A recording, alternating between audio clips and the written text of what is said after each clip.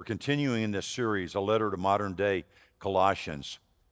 I'm really excited, and I had this thought. This was about 5 o'clock this morning, and it's kind of a recurring thought in my mind. You know, you hear the different stories. It was D.L. Moody, and he got to a point in his life, and it said, you know, what could God do with a man who was fully surrendered to God? And I had this thought about 5 o'clock this morning. What could God do with a church where people read His Word for themselves, where they pray and say, God, do with us whatever you will do to change this community. Just have your way, Father. What could God do with a church like that? I believe I'm looking at one. That's not to say we're there completely, is it? But reading God's Word, being in prayer together, and let me just follow up with a shameless plug. If you're not in a community group, please pray right now and know there is a place for you to continue walking strongly in your faith and to grow in your faith. Believe me, and Jim would tell you the same thing. I don't care how good Sunday morning is and one message a week. A Sunday morning message for 35 minutes isn't enough for any of us, including me, to think I'm going to go up against a 24/7 Satan and think I'm going to be victorious. We need each other. And the way we get each other and grow together, our hurts, our happiness, our joys, everything in our life, it really does happen in community where transformation takes place. So in modern day Colossians, written 2,000 years ago, it is exciting for me, and we're going to follow up. Today's message is, it must start at home. It must start at home. Last week we talked about, and there were 2 key points there, and it really was simply this. You are different, and therefore you must act differently. I am different since knowing Jesus Christ. If you doubt that, talk to my wife. Be prepared for a pretty long story, though. That's not a simple answer.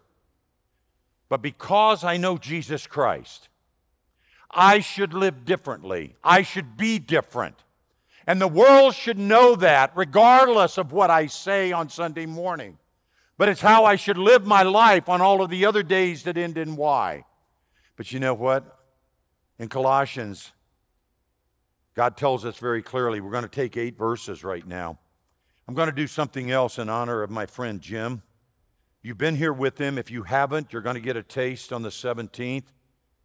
And then there will, right according to the bylaws and Constitution that our elders have worked a long time to do it right. And you'll hear Jim say this, and I'm going to just prepare for this. I sent him this, and I said, hey, Jim, I'm going to steal this a little bit.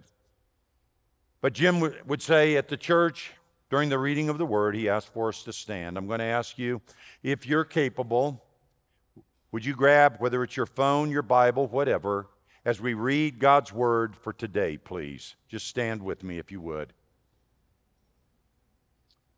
We're in Colossians, the 3rd chapter. We're starting at 18, and we're going to finish this with 8 very critical verses. It says this, wives, submit to your husbands as is fitting in the Lord. Husbands, love your wives and don't be bitter toward them. Children, obey your parents in everything, for this pleases the Lord. Fathers, do not exasperate your children so that they won't become discouraged. Slaves, obey your human masters in everything. Don't work only while being watched as people pleasers, but work wholeheartedly, fearing the Lord. In whatever you do, do it from the heart as something done for the Lord and not for people, knowing that you will receive the reward of an inheritance from the Lord. You serve the Lord Christ. For the wrongdoer will be paid back for whatever wrong he has done. There is no favoritism. May God add His blessing to the reading of His Word. Please have a seat. You know, as we've walked through this thing, the big idea is simply this. The new me and the new life, it's got to be lived out at home before we can take it anyplace else. I don't know about you. We'll just talk about Chuck for a minute. I lived as a chameleon for a long time in my life. People would say, "Are you a Christian?" I would say, "Yes." But that wasn't really apparent on Mondays or Wednesdays or Fridays or Saturdays. People would say, "Chuck, are you going to go to heaven?" I said, "Of course I am." They said, "Well, how do you know that?" I said, "Look at the world around." Good grief, I got at least a C+ in this group. Don't you know what I mean? I don't mean you, because you're all up above that. I'm on the lower end of this average. But in the world we live in, just try to be nice every now and then, and that sets you in the upper echelon, doesn't it? At least while you're driving, that puts you in the top 5%. But the reality of it is, I lived as a chameleon. My home life, Billy will tell you, wasn't always matching up over here with that church life on Sunday. Oh, I could look good. Every now and then I had to be honest about it. You know, I've told this story probably before, but at my age, I get to tell them again for the first time. On Sunday mornings, you know, because my job was to drink coffee and read the newspaper, I couldn't figure out why Billy couldn't get the kids ready for church. How difficult could that be? I mean, and breakfast and other things like that. We did have some mornings as Christians, didn't speak much in the car, like not at all, going to church. But boy, we hit that front door, man, I look good. I got to tell you, I look great. Well, it was a Sunday morning at Burke Community Church in Burke, Virginia, and we were being received as members. Billy's sitting there going, "You're not telling this, are you?" And I go, "Oh, yeah, honey. I got to get all this out while I can." You know what I mean? There's about 8 or 10 families lined up, and we're at the very end of it. And honest to goodness, I knew a bunch of these guys. I knew what they were like during the week, but here we are on Sunday. Oh, I just love my precious little wife. We were high school sweethearts. All we ever did was just hold hands in high school. And then in college, on that one moment, I did kiss her on the cheek. And then we got engaged. And we now have the perfect family, one little boy and one little girl, and we're just so happy to be joining this church because we're almost as perfect as all of you. And then they handed the mic to the next family. We heard that story repeated about 10 times. Then they handed the mic to me. Oh, and that's when the fight began. I said, "Well, I'll just tell you the truth. We haven't spoken to each other since we left the house. We're just happy to get here." Honest to goodness, my wife is standing there and she's going, "I'm going to kill him.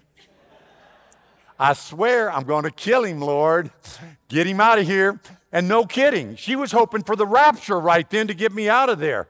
And I said, "We've got mornings we don't even speak. We're just happy to come in a church where we can just walk in and be ourselves."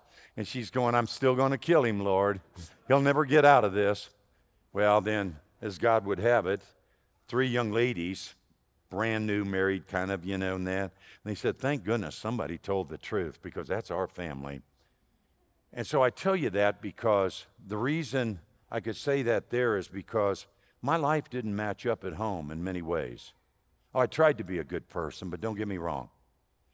I tried to match my faith out there for everybody to see, and sometimes I wasn't near as committed to my faith looking right with my wife, my kids, with the workplace. And I'm saying right now that these 8 scriptures right here are specifically to tell us how to live at home first. Because if it's not going to work at home, it's probably not good enough to export. And if you think you can export something that's not working at home, I think you've missed God's heart on this. We're going to start with that first scripture there. Actually, 2 of them. And you know, there's so much in these 8 verses. When you talk about the potential, and some of you, I'll bet, have already experienced spiritual abuse based on the application of these scriptures. I mean, God just starts right off, and the first one is, "Wives, submit yourself to your husbands." Man, that's powerful. Did you get that one, baby? Okay. Anybody got a yellow highlighter for her? Okay. She's got one there. Oh, she's got a highlighter. Okay, we're good. All right. Make sure you get that one, honey. Okay. Wives, submit yourself to your husbands. Boy, if there was anything that had room for scriptural abuse on that one, that just starts right there with it. We've got to get these things, and a lot of times we miss the meaning of the scripture because we lack the context in which it was stated. One of the best teachings on this verse I ever had was Pastor Jack Hayford. Some of you may know the name in California, since gone to the Lord. But one of the things that he described to us there, and he was teaching with all men, and he said, here's the issue here on this, right? And I just had a conversation with somebody who said the lady in question had a very difficult time even going to church because of the abuse of just this one scripture, and she interpreted it as, women, just be quiet. It's not it at all. It's not the statement. It's not the context. It's not what God intended with that scripture. Now, I'm going to give you a couple of things here. Here again, you can talk to Billy about this, but guys, just listen to me for a minute. Our wives and ladies have a different discernment than we have. I'm not saying it's better or worse, but in situations, we are very mission-oriented. We're looking out here at something, but what's happening here is they're seeing a lot of other things, and the discernment that God gives them is different, and in time, we need to hear it. Believe me on this. But what God is saying here is He's telling the ladies, basically as wives, you've got two choices. Here they are. You can either allow me to train your men through the power of the Holy Spirit, which is a good reason to get them in a community group, right? Or you can take over, right? We had an experience at our house. This is kind of a Chuck and Billy day, isn't it? Why not just get it all out there? Wow. Didn't see that one coming. So our family moved here. I was on staff at Promise Keepers for 3 years. Had the privilege of working with Bill McCartney. I was able to tell Bill that, because we're Nebraska fans, I was able to tell Bill that, and you know, I still have that t-shirt with you in the Nebraska shirt, Tom. That's going to show up maybe the 9th of September. Okay, we'll let that one go. Here we come. Let it go, let it go. I was the guy that got to tell Bill that, hey, Bill, 3 wins and a tie every 25 years doesn't make you a rivalry. It made you a speed bump on the way to the Orange Bowl. Bill didn't like that, but that's okay. He and I got along and prayed for and with each other in the process. But here was the problem. We come in, we're all excited. I'm on staff at Promise Keepers. I've got 7 states to develop the ministry in. We're starting from scratch. And here were the BHSs from all the men's conference that had taken place in Boulder. Guys like Gary Smalley, Edwin Lewis Cole. We can go down through these incredible teachers. I made a terrible mistake. I gave them to my wife to watch. My wife would be ironing, and she'd be listening to Gary Smalley tell her what her husband was supposed to be like. It was not a good time when I came home. I mean, literally, she'll tell you, true? You're not acting like a Promise Keepers. I just heard Gary Smalley. I said, Gary doesn't know what he's talking about. Again, sidebar. Gary Smalley, family ministry, marriage ministry. We were talking to Gary one time, and he and I, we were on the same platform talking. Go to Hawaii to do a couples conference. This is the man she was comparing me to. They go to Hawaii, and they take the whole staff and their spouses. And Gary says, well, the first thing that happened is in the lobby, my wife and I got into a fight. And he says, it wasn't just, oh, honey, you're mistaken. And she says, yes, I was. I'm sorry, honey. It wasn't that kind of a fight. You know what I mean? This was an extended exchange of words with the appropriate body language and everything. Gary Smalley stepped up to the desk to get the keys for their room. And there's a young gal there. And she says, you know, sir, I heard you talking to your wife. And he said, yes. She says, we have this guy coming in this weekend to do this marriage seminar, and I think there are some slots available. And he says, well, think about it. Second thing, same guy that's going to counsel me on marriage, ask his wife. Billy and I are a little bit this way. I do get up a little earlier, but she'll stay up way past my bedtime and just work. He asked his wife, what do you want? We got 3 days here to begin with before we do this. She says, I want to sleep as late as I can. I don't want anything to disturb me, and I just want to sleep. He says, you got it, baby. We'll do this. The next morning, somehow those words failed Gary. He saw the beautiful sunrise as he was on the balcony drinking his coffee. And his thought was, my wife can't miss this. What do you think he did? He went and woke her up. She said, leave me alone. In love, I'm sure. He says, honey, you can't miss this. He said, leave me alone. He goes, okay. He's looking at the sunrise, and he goes, she can't miss this. Second time, she said, I told you, leave me alone. And I think she said, you promised me I could sleep. And he goes, okay, that's right. He goes back and he's drinking his coffee. Now listen, ladies, you know this. Some guys, we just think it's cute. But anytime a guy says, I don't know what I was thinking, oh, this is going to get really good.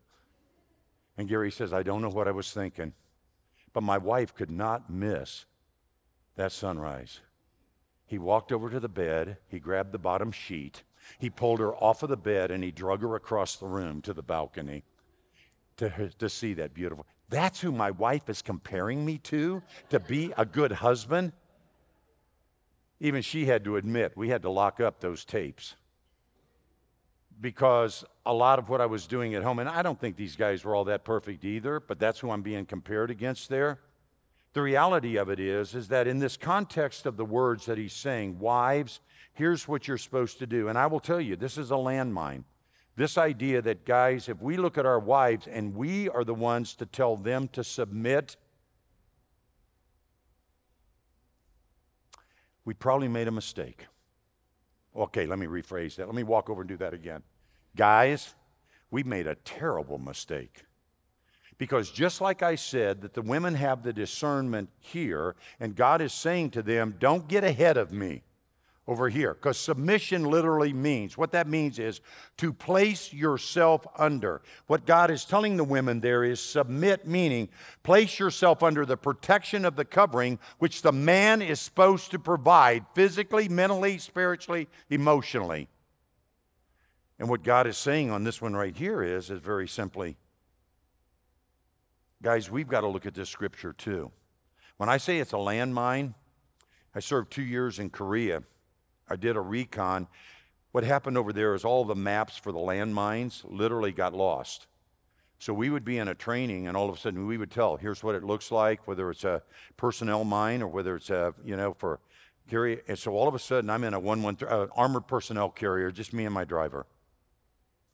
And we drive through this training area. We thought it was a training area. We get to a fence, and for those, it's a triangle that hangs on a fence that leads you into a minefield. I said, we've got to be careful. Looks like there's a minefield ahead. I got out of it. I walked up, and what I could see was where it would normally say on this side, you're entering into a minefield, there was nothing on that side. It was on the other side telling me where we had been was the minefield. True story. I got back and I walked the tracks back that I'd been in, and I had to back him out using the same tracks coming out of this thing. It's a minefield, and we've got to be very, very careful with this and what God is telling us in this process here. We've got to understand that God is saying Christ is the head of the church and the family. He is saying, wives, submit. But I also want to suggest to you guys, we've got to be worthy of submitting to. I don't think anybody would disagree that Christ is worthy to submit to. So when we sing, submit everything to the Lord, and that's not an easy lesson for us in that process. We've got to do that in such a way that we are worthy to be submitted to. Now, let me just say, that's not by authority. I want to suggest that what God is saying here, and he's going to talk to us guys very, very significantly on this, is the biggest issue that makes a man worthy to be submitted to is trust. We talk about the Lord and we say, I love you, Lord, I love you, Lord. But you know what the biggest issue is? In every area of your life, do you trust God? Oh, love's easy. No, seriously. Of the two, if I tell you, love the Lord, trust the Lord, because, oh man, I love the Lord. I'm here on Sunday. What more do you want? but trust the Lord with everything that goes on in our life, every pain that's in our life, every discouraging thing that happens to our life, everything that feels like it's coming apart in our life. Man, trust is the toughest thing, isn't it? And so we've got to work through that. And even in, this is one of these, if you go to Ephesians 5, God continues to repeat this, in these relationships that we have there. Now, I just want to suggest to you that what we don't get in that first scripture, and I know this is a long time on one scripture, we're only going to be here till about 2 o'clock, just hang in there with me,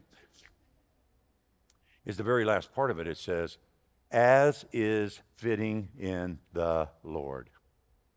As is fitting in the Lord. Okay?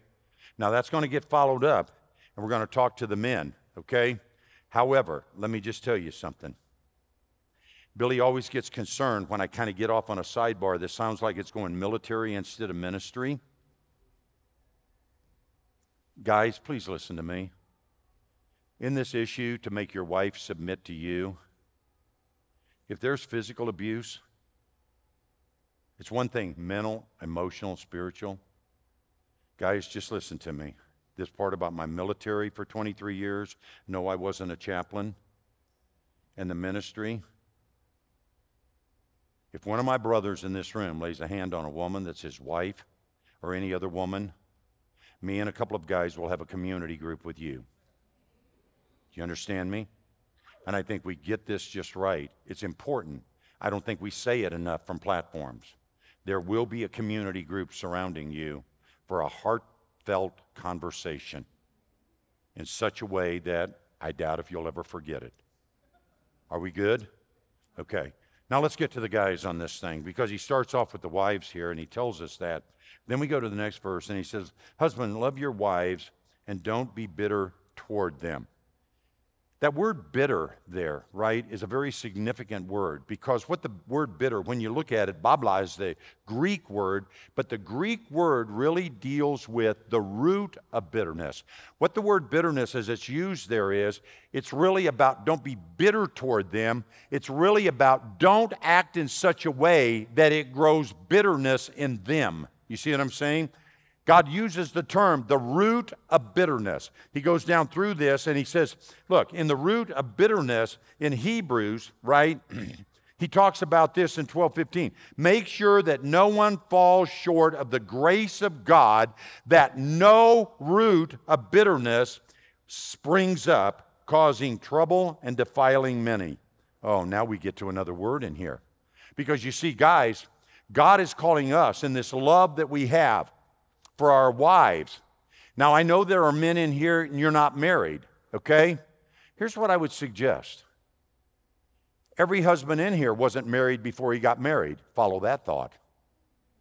You don't just learn this the day you say, I do, but there's a preparation process of modeling, learning, and how do we act?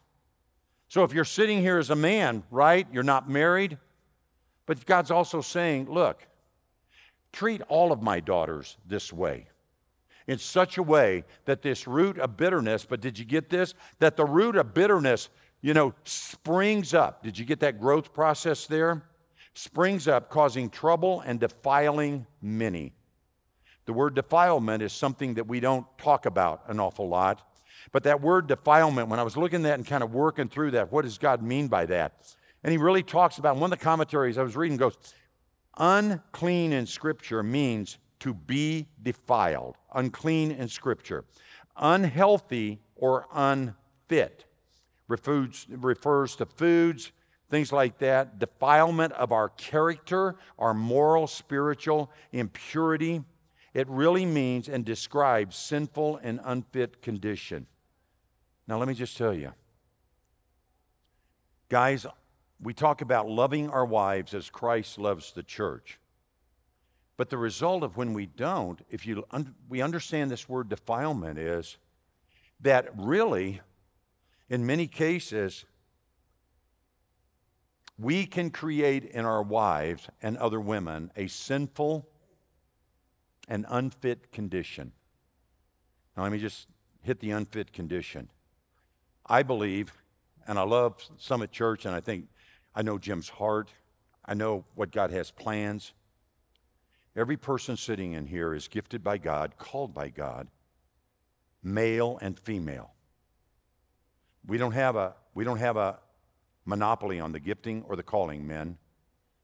The gifts and the calling, though different in what God wants from us, every woman in here is called by God for a specific purpose and reason. Every man in here is called by God. And what he's saying here is, when we get to this issue of defilement, it's really the part about here, it makes us sinful. It raises this up. It grows this bitterness in another person, and as a result, makes them sinful and unfit. Just think about that for a moment in all of our relationships. Again, we're just talking about being at home, aren't we? I mean, I know this carries out in these characteristics of how we conduct ourselves, whether it's in a restaurant or someplace else, but God's got great plans for us, but it's got to start at home in that process. We go on to the next verse there, and it says, "Children, obey your parents in everything, for this pleases the Lord." I've reminded my kids of that over and over again. A lot of times it hasn't worked. We're going to let that go. But here's the thing. Where do we start with a verse like that? Here's my suggestion on where we start with that verse. We start with ourselves. You know, because God tells us in Ephesians that all Scripture is meant for us to guide us in our lives. That's God's purpose with this. But when we look at this right here, I want to suggest that a good starting point for this is, are we or are we not children of God? I'm kind of going with a yes on that. Am I not a son of the King? Are you not sons and daughters of the Most High God? Well, if you are sons and daughters, doesn't that make you children as well? Now, here's why I'm saying that. Before we can tell our children that they are to obey, doesn't it need to start with our lives first? I feel pretty safe in this comment that me trying to tell my sons and my daughter and our grandkids to obey, if they're not seeing that obedience in my life first, it doesn't give them much to follow, does it? So when we look at this issue of obeying as children, we can start with obeying first as ourselves, because I believe me when I say there's a lot more caught than taught on a lot of these things. We go to the next verse there, and this is another one of those that just gets thrown around and people use it and abuse it, but it's this idea of slaves. And what God tells us here on that is, he says this, slaves, obey your human masters. I can't tell you the number of times people have, with me, wanted to get in this argument about God, of the idea of slavery, right? Let me just put that in context for us. In those times, slaves were the workers. I'm not defending that practice whatsoever. I am merely saying this. If you want full context, in context of what God was telling us there, why don't you change the word slaves to workers for everybody here? When he's telling us here, workers, whatever you're doing in life, right, obey those in authority above you. That's what he's really saying. Whatever you're doing, there's someone in authority above you. And if you say, well, I'm self-employed, I'm not under anybody, really?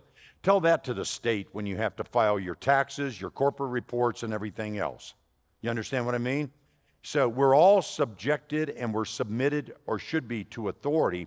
So when we look at this and it just says workers, every one of us, whatever you're doing in life, whatever your authority is, don't just work in front of them while they're watching like people pleasers to make a good impression without doing your very best. One of our core values here is excellence, and it's very important to us here at Summit Church. We want to function in excellence to serve God. But let me just tell you, if all we focus on is being excellent here at church, when people come in and wanting them to feel welcome, and people come in and we want them to feel comfortable and at home, but we're not operating with excellence in every area of our life, starting at home, in order to export that to someplace else, it's probably not going to work, is it? We can only fake it for so long. And it's got to become not what we do, but who we are. That's what God desires for us. It's got to become not what we're doing. Well, you need to do this as a Christian. You need to do this. You need to do that. You know what everything in this book is about? It's about transformation. That's what we just said about community groups. That's where transformation takes place. That's where it happens. That's where we laugh together, we cry together, we do life together. That's where God uses each one of us, and he wasn't kidding when he says, as iron sharpens iron, so one man, and we know that means gender there. One person sharpens another person. And that's why we do this, and that's why all that effort's put into that, okay? So that's what he's saying there. He goes on and he just talks to us about this, wholeheartedly, and whatever you do, just do it from the heart and not from people, knowing the reward. And I know it ends with, hey, and if you don't, God will take care of it. You can read that for yourself. But it's really about the fact that let's start at home with this. Let's get this right. Let's go back to the original big idea on this for just a second. And that is simply this. The new me and the new life. Let me just rephrase that, and then you can read it for yourself. The new Chuck and Chuck's new life has to be lived out at home before Chuck can think about taking it anyplace else. That's me. The new Chuck and Chuck's new life has got to be lived out in front of Billy, our kids, and our grandkids. Jan, who's our neighbor here, and Dennis and Judy, it's got to be lived out there. Because if it's not lived out there, you'll know, and it won't be worth exporting any place. And that's what we've got to do with this. What are you going to do with this? What is God telling you to do? I'm going to give you one last example. Years and years ago, our boys were small, and they came back and they'd had an overnight, and they sat down and talked to us and said it wasn't pretty. What happened? Well, apparently the parents had VHSs. 12 of you in here know what I'm talking about. You don't even know what DVDs are. Everything's just download or Netflix. But they had their private ones that literally had a lock, as did their alcohol. And kids could come and they could watch any of the movies. They just couldn't get into mom and dad's movies up here. And the kids there broke into it, and the parents came down, and it was not a pretty scene. I've never forgotten that. Billy and I don't have a separate place for movies away from our kids, and we don't have alcohol locked up. I mean, I used to have a lot of alcohol when I drank. I just didn't lock it up. Who cares? There's 3 people that know what I said there, okay? But here's the thing. But what are the things in your life that you do have locked up at home that you don't want anybody else to see? That's really the question, isn't it? What are the spiritual cabinets that are locked at your house where you put the things you don't want anybody else to see? Because we're Christians. That's why we're here. And I want to suggest to you that in this time of response, as we go into this, maybe you ask God, do I have any spiritual cabinets where I keep things locked up because I don't want anybody else to see? And here's a news flash. God knows what they are, and he's already looking at them. Okay? Because this comes back to this. What could God do with a church that read his word, that prayed, that trusted him, and said, God, have your way and your will in and through me, and unlock all the cabinets I've tried to hide from everybody so I'd look good? What do we have? I think we would have a church that was an unstoppable force and centennial in the areas around. That's the cry of my heart for Summit Church. Let's pray. Father, we thank you and we love you, Lord. We thank you for your word, even when it's tough. Even when it's tough, Father, we still need to thank you for your word. Your word says, in all things we give thanks, not just in the good things. So, Father, I ask that you just kind of open us up, each one of us individually. Father, tell us in what area we have to respond. Father, through the power of the Holy Spirit, just convict our hearts, each person individually, whatever that is. That it's not about a pastor or a word, it's really about what the Holy Spirit does that you sent. And I ask, Father, have your way now. In Jesus' name.